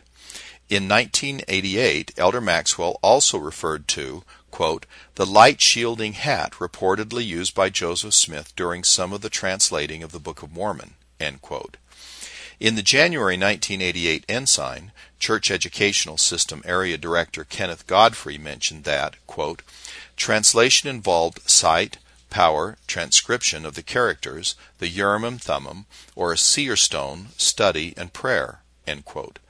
Brigham Young University professor Richard Lloyd Anderson, in the September 1977 Ensign, quotes David Whitmer's statement that, quote, Joseph Smith would put the seer stone into a hat and put his face in the hat, drawing it closely around his face to exclude the light. End quote. Elder Dallin H. Oaks clarified that, quote, it should be recognized that such tools as the Urim and Thummim, the Liahona, seer stones, and other articles have been used appropriately in biblical Book of Mormon and modern times by those who have the gift and authority to obtain revelation from God in connection with their use. End quote. Early church members knew that Joseph received revelation through the Urim and Thummim, which could have been either the Nephite interpreters or the seer stone. Doctrine and Covenants, section 28, states that, quote, Hiram Page, a member of the church, had a certain stone and professed to be receiving revelations by its aid concerning the upbuilding of Zion and the order of the church. Several members had been deceived by these claims, and even Oliver Cowdery was wrongly influenced thereby. End quote. The fact that Oliver, quote, was wrongly influenced thereby, end quote, clearly indicates that Oliver was quite aware that the Urim and Thummim was not limited to a single instrument. The resolution of this situation involved the Lord clarifying, quote, no one shall be appointed to receive commandments and revelations in this church excepting my servant Joseph Smith, Jr., for he receiveth them even as Moses. End quote. Doctrine and Covenants, section 28, verse 2. Page's stone was destroyed, and any revelations that he received through it were disavowed. The problem was not the fact that Hiram Page was using a stone other than Joseph's Urim and Thummim to receive revelation, but rather the fact that he was not authorized to receive revelation on behalf of the church. The stone and the hat become buried in history. We already know that Joseph Smith was reluctant to describe the translation process in detail. Brigham Young University professor Stephen Ricks feels that Joseph's, quote, reticence was probably well justified and may have been due to the inordinate interest which some of the early saints had shown in the seer stone, or to the negative and sometimes bitter reactions he encountered when he had reported some of his sacred experiences to others, end quote. Thus, Joseph never discussed the details regarding which translation instrument he used to both translate the Book of Mormon and to receive revelation. Joseph simply told the people that he received his early revelations through the Urim and Thummim. During the 1930s, Dr. Francis Kirkham endeavored to, quote, gather and evaluate all the newspaper articles he could locate about the Book of Mormon, end quote. Many of these articles were obtained from newspaper collections located in the New York area and have recently been made available in an online database hosted by the Neal A. Maxwell Institute for Religious Scholarship. As we have seen, many of these news accounts refer to the use of the spectacles or stone together with a hat, consistent with the late statements of Martin Harris and David Whitmer. Kirkham, in the October 1939 Improvement era, quoted the accounts of the stone and the hat given by Martin Harris and David Whitmer. Kirkham noted, did not accept the eyewitness accounts that Joseph actually used a seer stone in translation of the Book of Mormon, concluding that, quote, the statements of both of these men are to be explained by the eagerness of old age to call upon a fading and uncertain memory for the details of events which still remained real and objective to them, end quote. In his 1951 book, A New Witness for Christ in America, Kirkham believed that, quote, it may not have been expedient for the prophet to try and explain the method of translation for the reason his hearers would lack the capacity to understand it. It seemed sufficient to them at that time to know that the translation had been made by the gift and power of God, end quote. Kirkham goes on to say that, quote, after a lapse of 40 years of time, both David Whitmer and Martin Harris attempted to give the method of the translation. Evidently, the prophet did not tell them the method, end quote. Despite the fact that elements of Harris's and Whitmer's story were consistent with each other, Kirkham simply refused to accept the idea that the accounts might have basis in truth. In 1956, Elder Joseph Fielding Smith knew of the seer stone, but did not believe that Joseph actually used it during the translation of the Book of Mormon. Quote, seer stone not used in Book of Mormon translation. We have been taught since the days of the prophet that the Urim and Thummim were returned with the plates to the angel. We have no record of the prophet having the Urim and Thummim after the organization of the church. Statements of translations by the Urim and Thummim after that date are evidently errors, end quote. Like Kirkham, Joseph Fielding Smith simply refused to accept accounts of Joseph having utilized his seer stone for the purpose of translation as having any validity. In his opinion, such accounts were simply erroneous. During the 20th century, the story of Joseph translating behind a curtain while employing the Nephite interpreters as the Urim and Thummim remained firmly established and generally uncontested among the general church membership. Latter-day Saint scholars, however, continued to research the stories of Joseph's use of the seer stone. Such references never made it into the general church curriculum or the awareness of the general church membership. If you were a scholar, then you knew that Joseph used a seer stone. If you were a regular church member, then you knew that Joseph used the Nephite interpreters. Discussions of Joseph's use of seer stones or the practice of treasure-seeking remain primarily in the realm of LDS scholars. During the tenure of church historian Leonard J. Arrington, from 1972 and 1982, some attempts were made to make certain elements of Latter-day Saint history more accessible to the average member.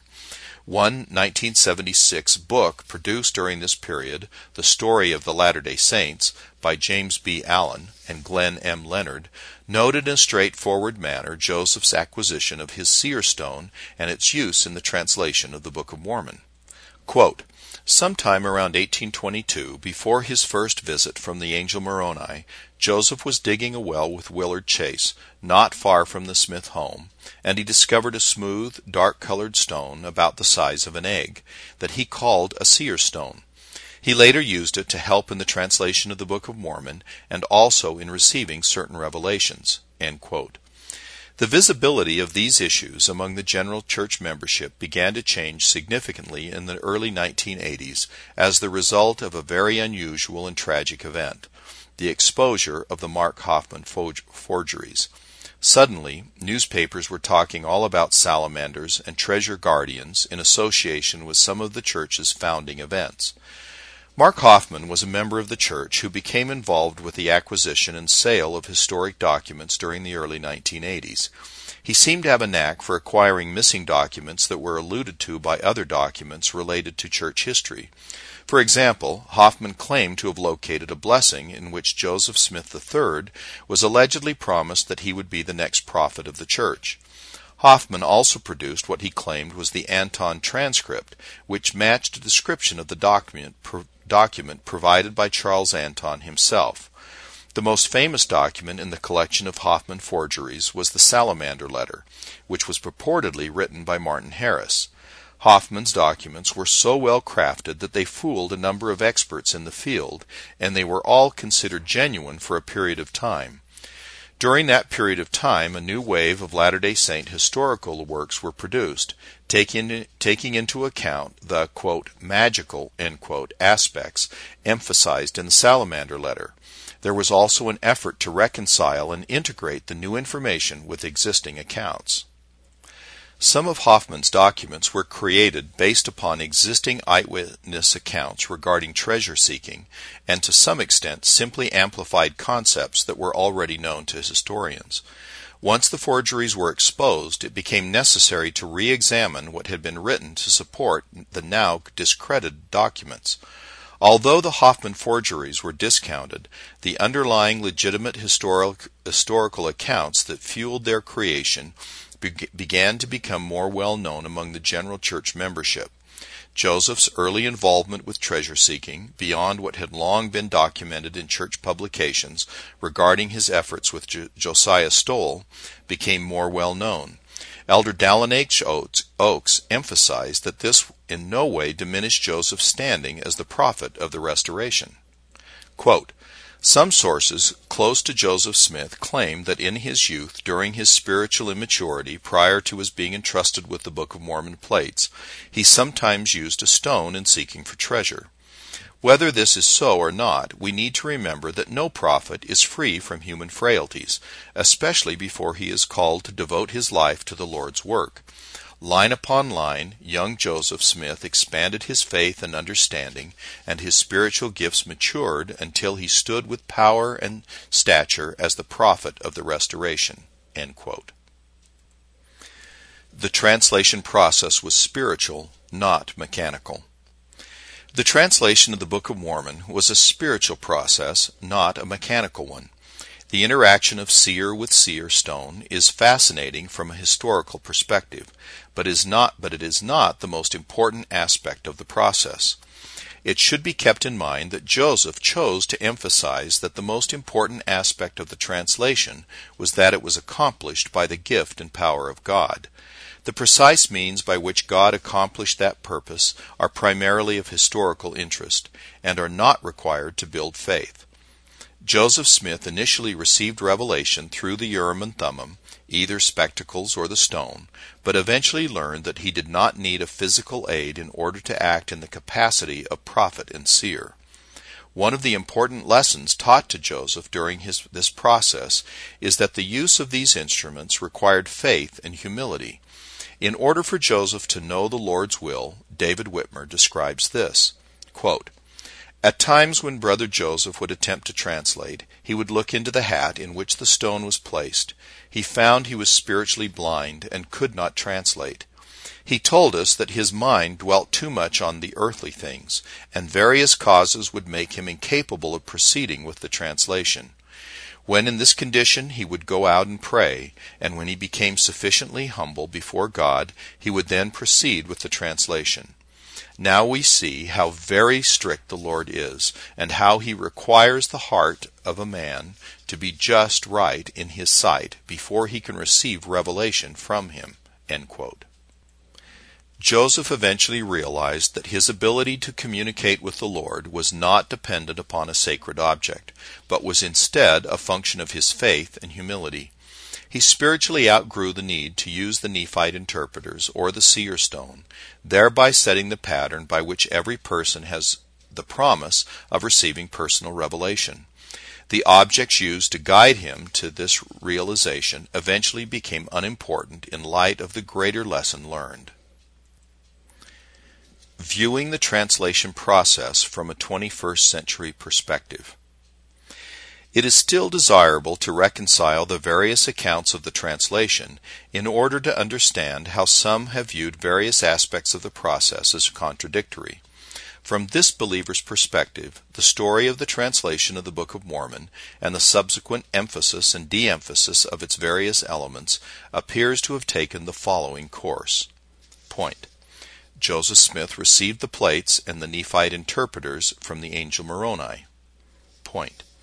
Joseph began the process of translation using the Nephite interpreters with Martin Harris as scribe. A curtain separated the translator from the scribe, thus shielding the plates and the Nephite interpreters from view. Point. Joseph may have placed the Nephite interpreters in a hat in order to shield them from the light, in accordance with the method that he used when utilizing his own seer stone. Point. At times, Joseph may have switched to using his own seer stone, placing it in the hat. On one such occasion, Martin swapped the stones, which he would never have dared to do had Joseph been using the Nephite instrument. Point. Upon completion of and subsequent loss of the 116 pages of manuscript, the angel Moroni took back the plates and the Nephite interpreters. Point. After a sufficient time of repentance, the plates were returned to Joseph along with the Nephite interpreters. Point. Joseph began translating using either the Nephite interpreters or his seer stone, either of which may have been placed in the hat. The witnesses would not necessarily have been able to determine which instrument he was using, although Martin Harris's swapping of the stone to test Joseph indicates that the stone was used at some point. This translation process occurred in plain view of those around Joseph, including his scribe Oliver Cowdery. There was no curtain present during this period of the translation process. Point. The translation process using the stone and the hat was observed directly by David Whitmer, Martin Harris, Oliver Cowdery, and Emma Smith, who shared their observations with interviewers many years later near the end of their lives. Point. As early as 3 years after the publication of the Book of Mormon, the term Urim and Thummim became applied to both the Nephite interpreters and the seer stone. In the minds of the early saints, they were essentially the same instrument used for the same purpose. Point. The term Urim and Thummim subsequently became understood as representing the Nephite interpreters exclusively, and the use of the seer stone and the hat became pushed back in history. The lack of a need to use a curtain to shield the translator from the scribe likewise became buried in history. The translation process became represented within church literature and artwork by its earliest iteration, Nephite interpreters and plates, shield from the scribe by a curtain. Point. During much of the 20th century, reports that the stone and the hat had been employed during the translation were dismissed with skepticism. Point. Partially as a result of the Mark Hoffman forgeries, new publications brought documents related to the use of the stone and the hat back into the public eye. Point. With the advent of the Internet, numerous documents related to the translation process became easily accessible to the general church membership, once again highlighting the use of the stone and the hat. References to these items entered the popular media. The presence of this information made it appear that the story that we are familiar with in the church is contradicted by that provided by witnesses such as Martin Harris, David Whitmer, and Emma Smith. Point. The church initiated efforts to make early documents such as the Joseph Smith papers easily accessible, further supporting these early accounts. The apparent contradiction between accounts of the translation are not actually contradictions at all, and are primarily the result of certain elements of the translation process being de-emphasized or even denied at various points during the last century and a half. The use of the Nephite interpreters as Urim and Thummim, the use of the seer stone as Urim and Thummim, and the use of the hat with both instruments, as well as the appearance and disappearance of the curtain, all fit into the translation scenario at various stages of this process. Conclusion. The average member now has access to an abundance of information regarding the Book of Mormon translation process. The Internet has allowed hundreds of documents to be made available to anyone interested in viewing them, rather than restricting them to just scholars who take the time to access the archives. The Joseph Smith Papers Project is a significant boon to historians and researchers who wish to view and examine the original documents associated with the restoration. One significant new product of this effort is the church history website, history.lds.org, which hosts Revelations in Context. On this site, the church provides unprecedented detail regarding the production and evolution of the revelations received by the prophet Joseph Smith. With regard to the specific procedures involved in the translation, Brant A. Gardner's 2011 book, The Gift and the Power Translating the Book of Mormon, provides a detailed analysis of the process. The use of the seer stone should be of no particular surprise or concern to any Latter-day Saint who accepts that Joseph received a set of sacred stones that were consecrated for the purpose of receiving revelation and translation. After all, what precisely is the difference between using one seer stone versus another? One can assume that Joseph continued to use the Nephite interpreters, since they were the instrument that was consecrated specifically for the purpose of translation. However, it is entirely reasonable to assume that God could consecrate any other instrument that he wished to serve that purpose as well. It is clear from the contemporary accounts that the object placed within the hat could either be the spectacles or the seer stone. Both were classified by the early Latter-day Saints as Urim and Thummim. It is therefore safe to say that, regardless of which actual instrument Joseph was using at any particular point in time, he did indeed translate the entire Book of Mormon using the Urim and Thummim. The primary issue that seems to concern some is the idea that Joseph translated in the open, in full view of others, by placing the instrument of translation in a hat and dictating text without looking directly at the plates. Why would the Lord allow Joseph to alter the method used to translate? The 1830 edition of the Book of Mormon contains over 580 pages, which were dictated without repetition at a rate of 7 to 11.5 pages per day. This is a significant accomplishment, regardless of the precise method used during the translation. A reasonable conclusion is that by allowing Joseph to dictate the entire Book of Mormon text in full view of witnesses, without the process being obscured in any way, it significantly strengthens the position that Joseph was indeed receiving revelation rather than consulting other materials. Finally, what of the plates themselves? If Joseph was not actually required to look at them directly during translation, then what was their purpose? Recall that the Urim and Thummim was a revelatory instrument. This means that rather than, quote, translating, end quote, the plates in the traditional sense, Joseph received revelation that inspired him with an understanding of what was written there. He then expressed these concepts during dictation using his own language. The Book of Mormon, therefore, constitutes Joseph's greatest and longest revelation. The plates did serve an important purpose, however. The 3 witnesses and the 8 witnesses confirmed that the Nephite record actually existed and testified of this to the world, even after some of them left the church. The witnesses' testimony has endured against all attempts to discredit them. The fact that the plates actually existed and that Joseph had to exert great effort to recover and protect them helped shape the prophet's character during these crucial early years. And the existence of a set of literal plates made it crystal clear that Joseph's account was a real history.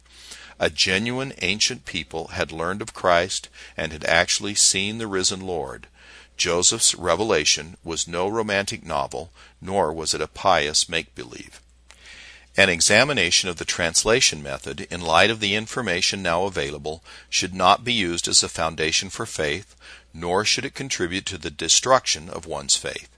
It is simply history, and as such provides a richer and more in-depth understanding of what actually happened, as well as filling in some of the gaps that are apparent in the story that we know. Elder Neal A. Maxwell offers some wise advice against becoming too focused on the mechanics of, rather than the results of, the translation. Quote, "We are looking beyond the mark today, for example, if we are more interested in the physical dimensions of the cross than in what Jesus achieved thereon, or when we neglect Alma's words on faith because we are too fascinated by the light-shielding hat reportedly used by Joseph Smith during some of the translating of the Book of Mormon. To neglect substance while focusing on process is another form of unsubmissively looking beyond the mark." End quote.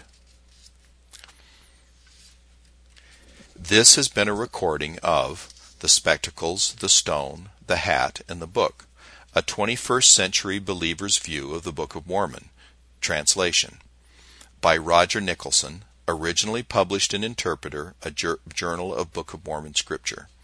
Volume 5, 2013, pages 121 through 190. Read by Scott Dunaway. A printed version of this and many other articles and resources on Mormon Scripture can be found at mormoninterpreter.com.